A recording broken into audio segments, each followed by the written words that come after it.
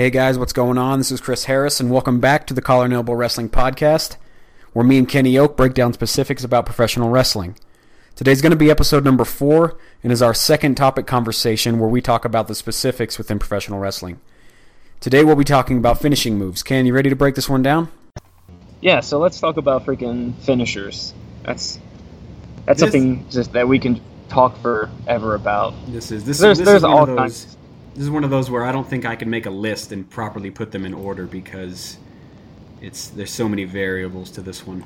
Well, and there's also the talk about like what's happened to finishers. Like they've become very less impactful nowadays with this infusion of, like you call them, indie fucks. Yes. They're really killing the finisher because that's a big thing on the indie scenes, is kicking out of finishers multiple times. It almost demeans the word finisher at that point because it does nothing to finish a match anymore. All it does is draw a longer 2 count. So the only time a finisher should be kicked out of is like we'll talk about in our top wrestlers show, is freaking when Shawn Michaels and HBK at WrestleMania 25. Like a big match like that where they're kicking out of finishers. That's the only time it's acceptable. And you've had other people talk about this. Like Stone Cold talks about it all the time.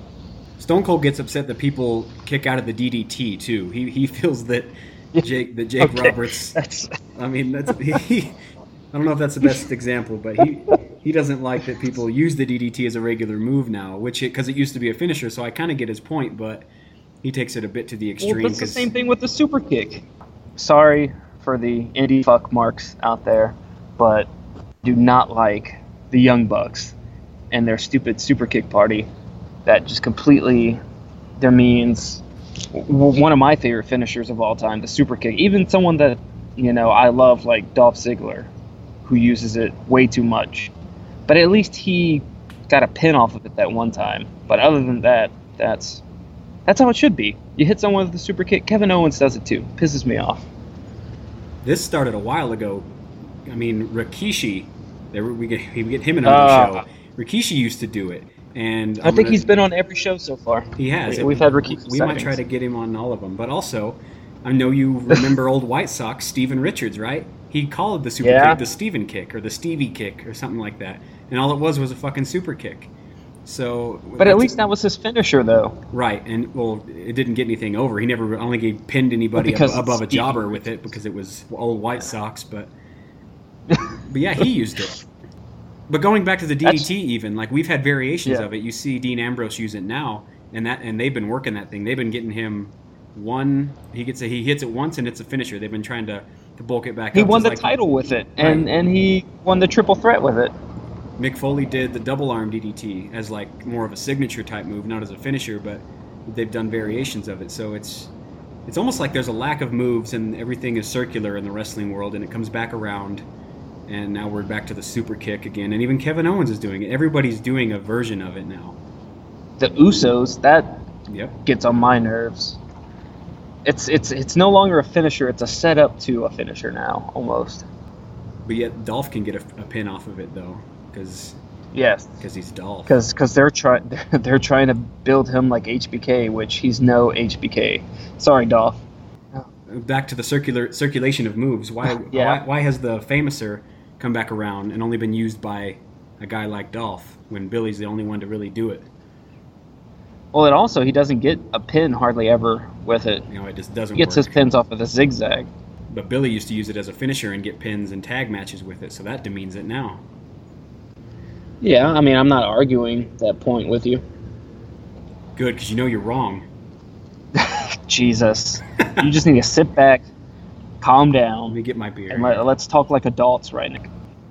I was just going to bring up the John Cena middle rope springboard stunner that he does. The backpack stunner. Yeah, that's something that Stone Cold really went off on, because people are kicking out to his move. I wouldn't say that Cena does it anymore. He only did it a handful of times. And it was when he was in a time of trying to add to his repertoire. That was around the Kevin Owens invasion time, right? When Owens came in. Yeah, and he was putting on some amazing matches. And yeah, him and KO put on 2 or 3 they were awesome matches.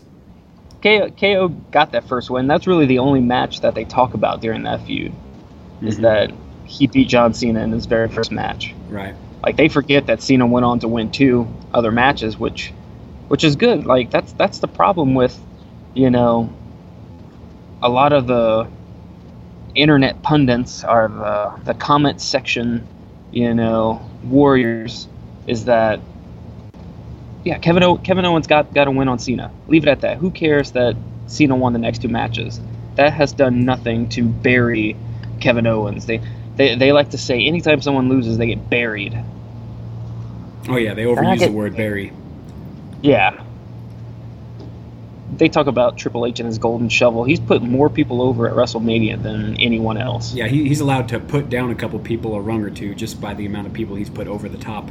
So, like I said, it's hard for me to take finishers and put them in a list of rankings of this one was the best or this one was this or I like this one, because for me, finishers are based around the guys that I liked and the matches that they won them with. So for me, I'm not the biggest Shawn Michaels fan like you are, so the super kick wouldn't be at the top of my list. But I also take it from a generational perspective, because people used to never kick out of Hogan's atomic leg drop, right? Because nobody beat Hogan, for one. But when he dropped the leg drop on people, it was over. Same thing with Jake Roberts' DDT and Stone Cold Steve Austin's stunner for the longest time throughout the Attitude Era. And the only time people were kicking out of it was like The Rock did at WrestleMania 15. So we come to points like now, like we've been talking about, where finishing moves aren't finishing moves anymore. You have to literally hit them twice or 3 times in a match in big event matches, and even on smaller matches on regular TV tapings. Like, finishers aren't always getting over and getting you the win, and it's a little bit frustrating because guys that are legends in the wrestling industry, they kind of rely on having that signature move as their one piece of work in the ring that gets them a victory. But when it's constantly kicked out of for the point of extending a match or getting the crowd to pop again, I think it loses a bit of its value over time. Yeah, and then when you have these guys who have, for them, their character, that's their finisher, and you can't get it over as a legitimate finisher, that does more to kind of take away someone's credibility than really the booking itself can, because you have guys who will, do their finisher and it won't finish off anybody. So at that point, the fans can't take that guy seriously anymore. It's like, why? Okay, he hit his finisher. I know that next person's going to kick out of it.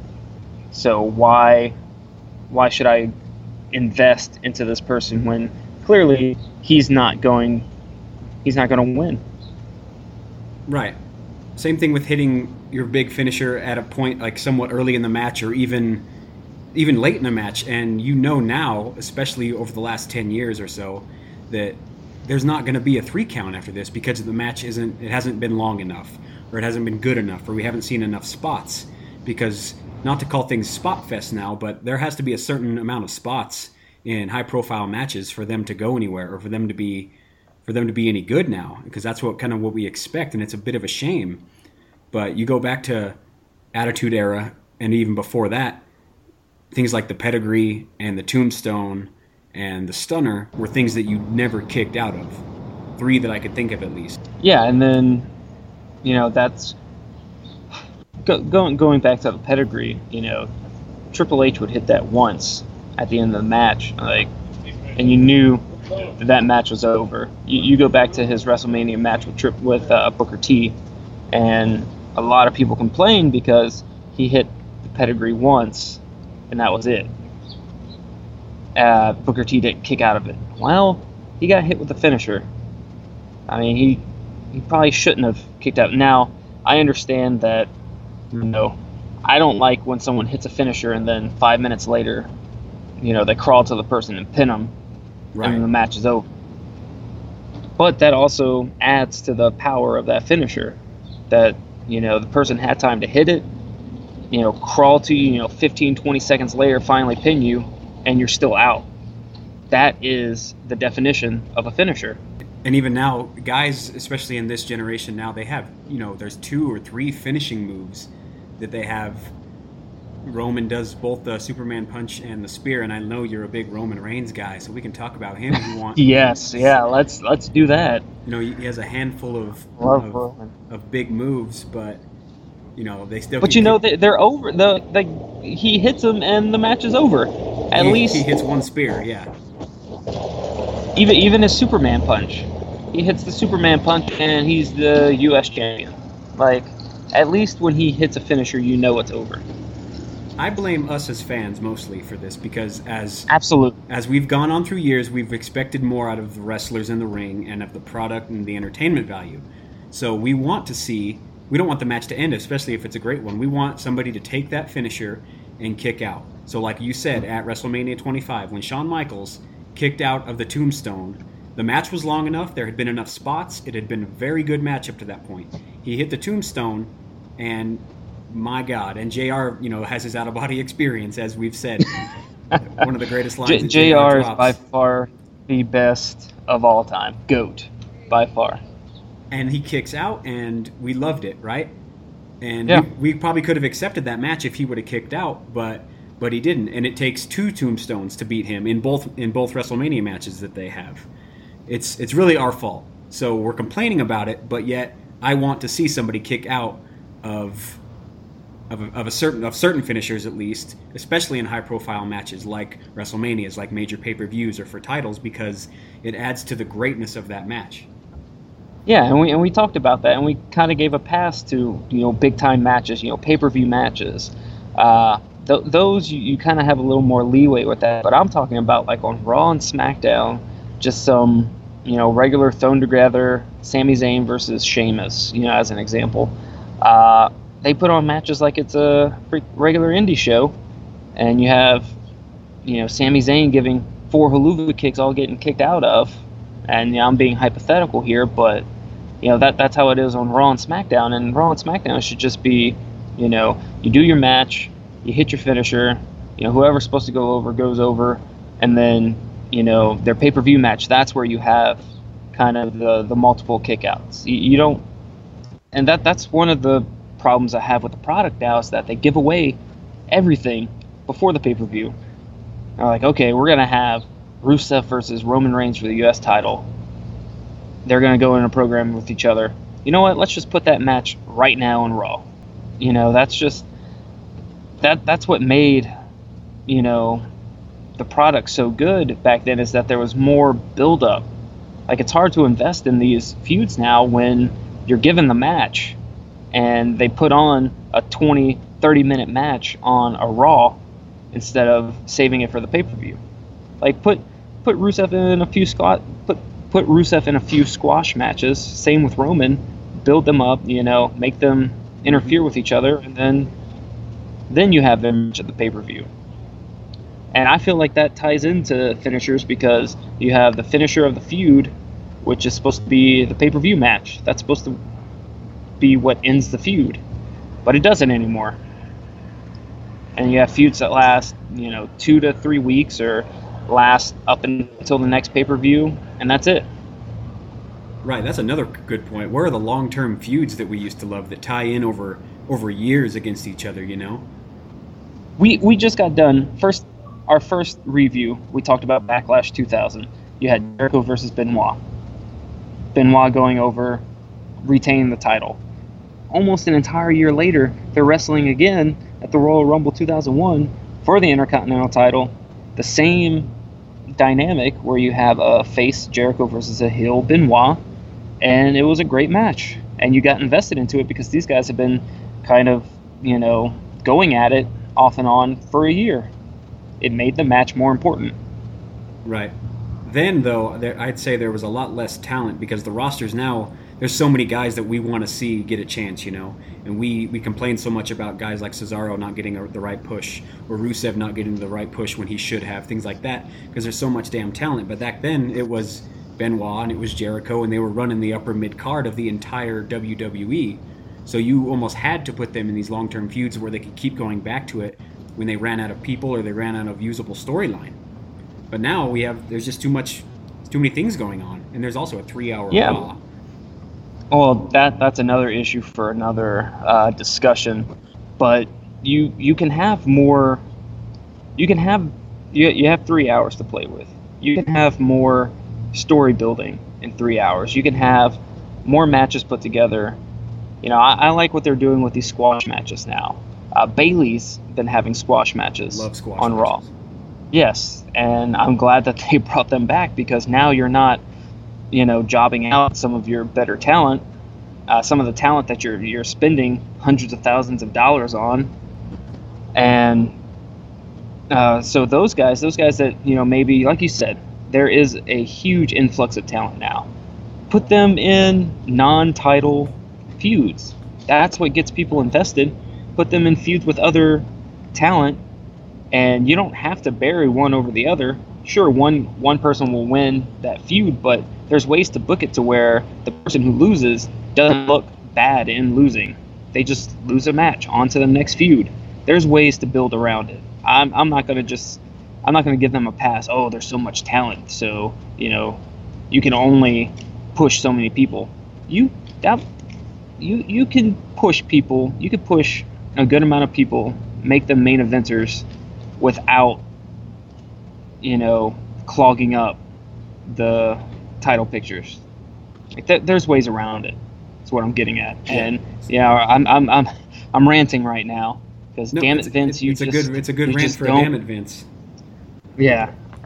The perfect example of this is exactly what you're saying is Sami Zayn, right? Because he beats Kevin Owens clean, and a month and a half later, Kevin Owens is the Universal Champion, and Sami Zayn is struggling to get on TV, and he's doing what do they call it? He's losing to Jericho in a pay-per-view with no build to it. Right, and so that's what they're doing now. It's lazy booking, and again, this is a great rant to have, but it has nothing to do with finishers. It does not. We're going to bring this one up on another conversation. I wanted to ask you this when you were talking about matches, because I think finishers now are used as nothing more than enablers and extensions to get the match to go longer. So would you be okay if you saw a decent match on a pay-per-view, non-title match, for example, and there was one finisher performed by the guy who wins? He hits it at the end and he gets a cover. Or do you need the finisher by either one of those people and a kick out at multiple times to call a match great? Because I don't throw the word great around for matches very often. There's only a handful of them that are great for me. So would you be okay with a match like that? Yeah, and I would, and here is my criteria for that.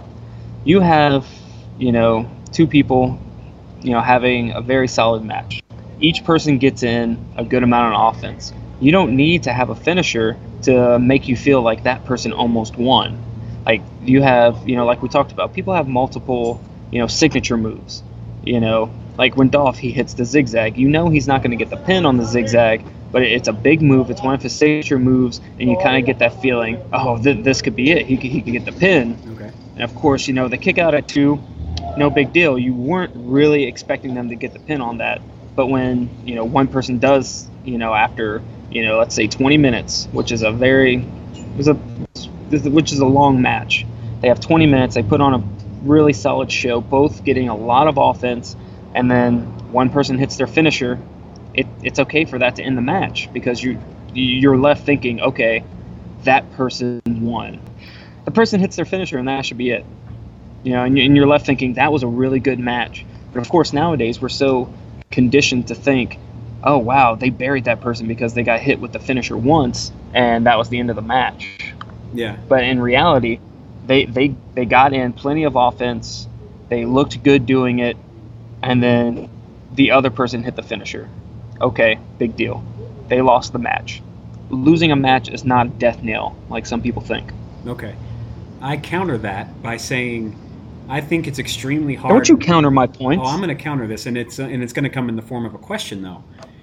I think it's extremely hard now to put on a very good or near great match, a one-on-one match, without using multiple finishers unless you're in some type of, we'll call them gimmick matches where there's tables involved, there's a ladder, there's weapons that you can use as enablers. If you're talking, you're going to go a 20-minute match one-on-one and it's, a normal match with DQ rules in place and all that stuff, and you can't use weapons, how can somebody now put on a great match? How can they even try to put on a great match without doing multiple late kickouts and things like that off of finishers?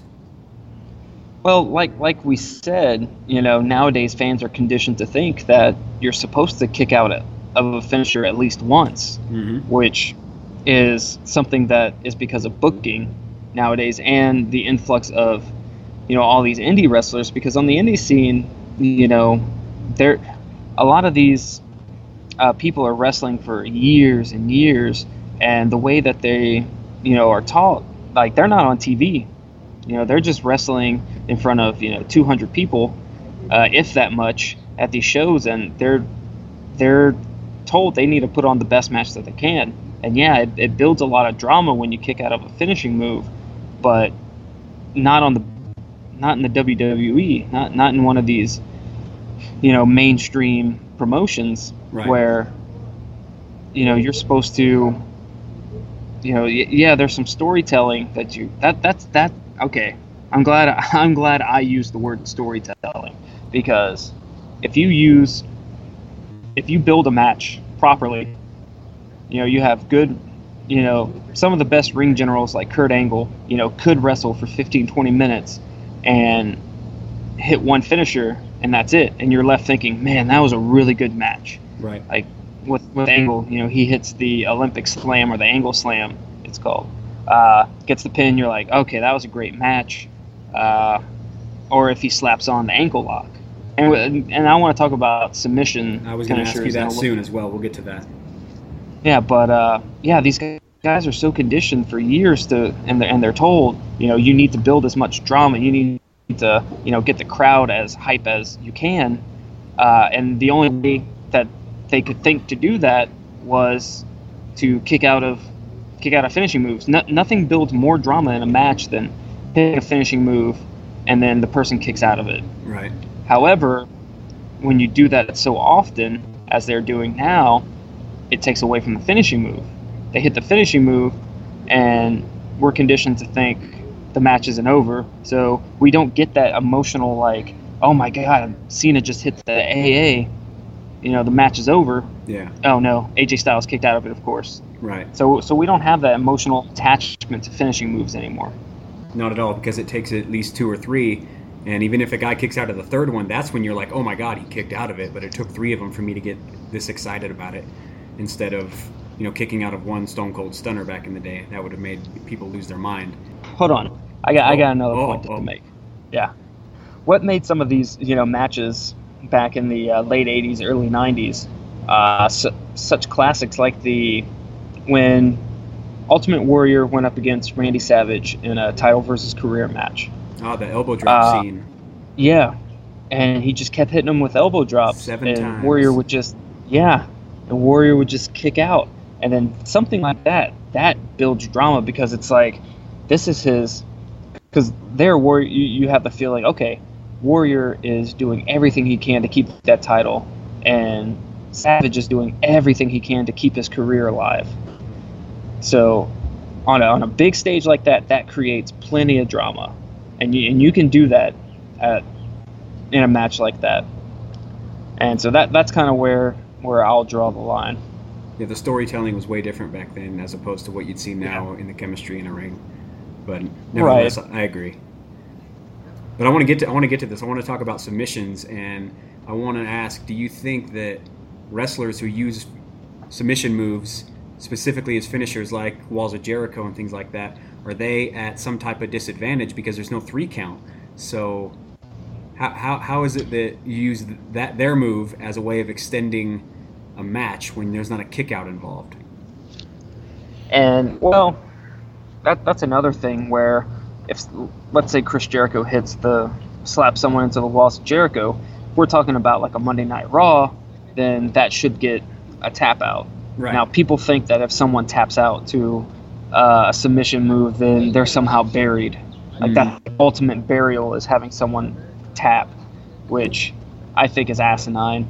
But there is a great way to build drama using a submission move, and if it's a no DQ match, you have the ropes there. You don't need the 3 count. You don't need the kick out at 2. Someone just showing their grit and determination, trying to get to the ropes, just crawling, dragging, scratching at the canvas, trying to get to that rope, and then, either getting to it and breaking up the count, or what I love, especially in like a big match, is when they get so close to the rope and then the guy's just like, nope, and then just brings them back to the middle of the ring. Right back into the middle. And then they have to do it all over again. The crowd is on the edge of their seat. Right. Like screaming at them to tap, tap, tap, and then they don't tap. I completely agree that tapping out, it has been seen as a weakness. Like it buries guys if you tap out, but please God, don't forget that Shawn Michaels tapped out at a WrestleMania. So just get that out of your heads right now. And so did Batista to Daniel Bryan. And Dave? I'm telling you, and if he ever came back, he's not going to be any less of a main event guy because he tapped out to the Yes Lock at WrestleMania. As much shit as I give Michael Cole, his call on that match was one of my favorites of all time, when he's yelling for Batista to tap. Yeah. And so you can have that kind of drama even with a submission finishing move. And that is one of the better finishings at a WrestleMania, is waiting for a guy to tap out, just like when Chris Benoit got his tap out. There's such great moments that you're just sitting there waiting because you don't know when it's going to happen. You know when a 3 count's going to happen and you can anticipate it, but when a guy's sitting there struggling, not knowing if he's going to tap out or not, and then he finally does, it's a much different feeling. But yeah, so let's talk about some specific finishing moves that we've liked over the years. Okay. We'll come back to submission ones in a second, but you've mentioned the super kick. Okay, so you're just talking about regular finishing moves now. Yeah, impact moves. Is the super kick your number one mark out for it every time finisher? No, it's not. As much as I love it, and one of my top 3 of all time, HBK, that was his finisher, the Sweet Chin Music, and anytime he used it, I loved it, especially when he kicked Stan in the back. That was amazing. Anyway, probably one of my favorite finishers is I love the power bomb. I loved Taker's Last Ride power bomb. That's one of my all-time favorites. And I like finishing moves that look like they really finish you. Like the power bomb, like the choke slam. I love the choke slam. That's one of my favorites because it's a high impact. It's a move that when someone hits it on you, you can suspend disbelief for just a little bit, and you go, okay, I could see that move finished them off. And you have moves and then you also have finishing moves that are so protected, like Brock Lesnar's F5, Taker's Tombstone. I like moves that they protected and actually made to look like finishing moves. Right. Except Hogan's leg drop. I hated that. There's no way you can convince me that dropping a leg, no matter how big that leg is on someone, would not come out. Oh, clearly you weren't around in the mid to late 80s. Ooh. I know full well the devastation that the atomic leg drop has caused an entire generation, but I'm not a big fan of it. Not a fan of the elbow drop either, because that's not a move that. Yeah, any kind of elbow drop. To me, that's just a move that it's a flashy move. It's cool, but it's not, to me, a high impact finishing move. However, I do think the frog splash is a better finishing move than the elbow drop. Now, I may get some flack for that one, especially a lot of Macho Man fans out there, but the Eddie Guerrero, the RVD frog splashes are phenomenal, and I think a great finishing move. Talk about another move that's been used by every single person since then as well. Once again, Kevin Owens. It's a bullfrog splash, though. It's a bullfrog. It's still, you could call it the frog splash, the 5-star frog splash, the bull frog splash. I don't care. It's still a frog splash. Yeah. And it's a finisher. It's not freaking. It's not even a signature move of his. He just does it. Yeah, he just does it at random times. All of his regular moves are just other people's finishing moves. I loved RVD's Kills version me. just because of the height that he'd get, because he's such an athletic dude. Because he would jump so high off the top of the turnbuckle and connect, and then when his body would hit, he'd bounce so far off their bodies. he'd sell. Great sell. And his stomach was always in so much pain when he hit the frog splash. Yeah, and I liked Eddie's too, because Eddie did his so quick. It wasn't a whole lot of height. He did jump off the cage obviously before, but I mean, he did it so quickly and it had such a quick impact that it was just but nice but to with watch. with Eddie's though, when he hit it, because it was so quick, it was devastating. You're like, oh man, that looked like it really hurt. Because a lot of people think of Eddie Guerrero as kind of a small person, but he was a thick dude. Like, Yeah. I can imagine that would hurt someone putting all of their weight, their entire body, on just slamming on top of you from the top rope. That, to me, and like you said, the 5-star frog splash was great, and I loved when Eddie and RVD feuded, and it was the Battle of the Frog Splashes. I really enjoyed that. I believe RVD went over. I don't remember. That was back in like 3. Back in the day. That was a long time. Yeah, when I would not miss a single Raw, because as much as I hated Triple H, he's the best heel that I think we've had in an entire generation, because I watched every week just to watch him lose. Just to hate him And because you hated him? Yes. And I rooted the shit out of the faces. Anyone who went up against Triple H, I was emotionally invested in, because I just wanted him to lose. He was champion for a long time back then too, so it made it also a little easier, because you always wanted your guy to get the title from him. Yeah. I was because he RVD actually feuded with Triple H over the title, and I was really invested into that. Once again, that's a damn it Vince moment, and we'll get into booking on another time. Talking about finishers here. Yeah, I've never been into turnbuckle finishers or jumping finishers so much. I like the frog splash. It's really the only one that I did like. So what about Jeff Hardy's Swanton? Yeah, I mean, I liked it. I mean, I'm not putting it on any list, because that move was exciting to watch. It definitely got better over the years too. I've always been one for a bit of the flash of finishers. That's why the most electrifying move in sports entertainment, though it doesn't look like it hurts anybody at all, it is still the way that it, especially as a child, the way that it brought me out of my seat just to watch him jump over a guy, kick his leg and shake his leg and then drop an elbow. From an entertainment standpoint, that's the one that I always like to watch, and because I'm a Rock guy, so I'm a little biased saying that.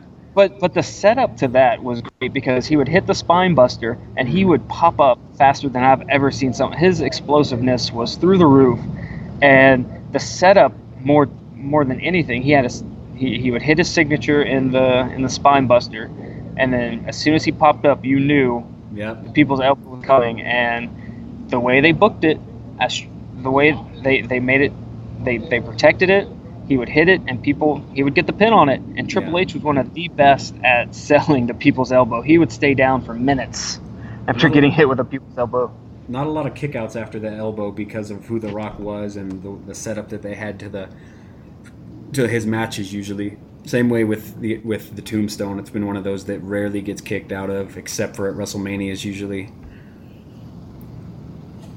Yeah, and and another thing is that the look on, like, anytime someone would kick out of the Tombstone, just the look on Taker's face, like the look of disbelief, going back to that out-of-body moment that JR had with HBK, like the look, what made it so just emotionally drawing is that, you see the disbelief in Taker's face, because he's like, that is supposed to finish someone. Any other mortal man would have finished this match, but right now HBK is not a mortal man.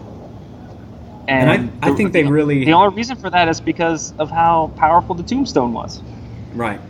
I think they protected that move the longest of any finisher ever, because he used it, right when he started coming in, and when the WrestleMania streak started and all that, nobody kicked out of it.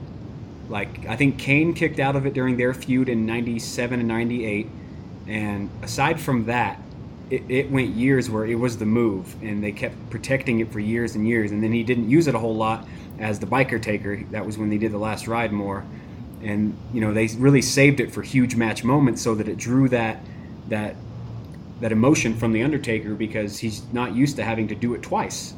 Yeah, and which is why, bringing this back full circle is why having a strong finisher and, not having someone kick out of it so many times, that adds to the overall drama of the match and the feud at the time, because, and we seem to keep hitting on this HBK Taker match, and mostly because it's one of the best of all time. Yeah.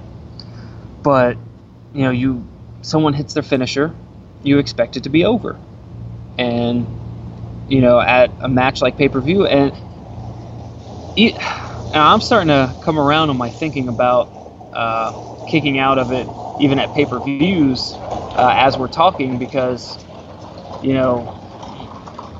what makes it so emotional is when a person, you hit your finisher and you kick out of it, like that's showing that not only are you giving it your all, but your opponent is also, digging deep and trying to find that last ounce of strength that they can to kick out of it, when for a fact that he's not supposed to kick out of it. Right. And when you feel like someone's not supposed to kick out of it and they kick out of it, that's what makes it so dramatic. Not always constantly kicking out of it. That takes away from it.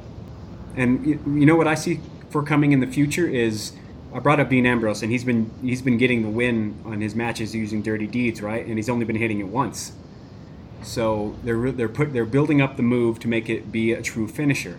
But all that's going to lead to is down the road in a high-profile match, he's going to hit it, and nobody. Seth Rollins is going to kick out of it. Exactly. It won't be Rollins per se, because I think he'll still be on Raw, but someone on SmackDown, or for the title maybe, AJ Styles down the road is going to kick out of it, and it hasn't been kicked out of for a year, say, for example, and it's just going to be that huge pop where it's not supposed to happen, but he did, and we're going to come back. It's all going to come full circle again, where finishing moves don't finish a match. I see that happening. What I think is going to happen is that you build that finisher. Let's stick with the Dirty Deeds. You build that to be a strong finisher. He hits it. It's 1, 2, 3. Match over 9 times out of 10. As soon as he hits it, you're going to see the crowd. Once they start to realize, okay, this is a legit finisher. Once he hits it, the match is over. And he's so over as a face right now. As soon as he hits it, they know he's going to get the pin. They're gonna pop for that. Just like anytime Stone Cold hit the stunner, they pop for it because they knew he was going to win. Just because someone is about to win when they hit a finisher, that doesn't somehow magically take away from the match. No, it doesn't. In my opinion. In booking soon, they're going to use that to their advantage, and they're going to suck the crowd in, thinking, oh, here it is, 1, 2, 3, and they're going to get that kick out, and it's going to just be a huge, oh my God, and it'll be a huge kick out, one we remember forever, because Dirty Deeds hasn't been kicked out of in a year or whatever. But tell me what's wrong with that. Nothing's wrong with it, but it's definitely circular, and you can kind of see the writing on the walls when you see WWE writing and how they book matches.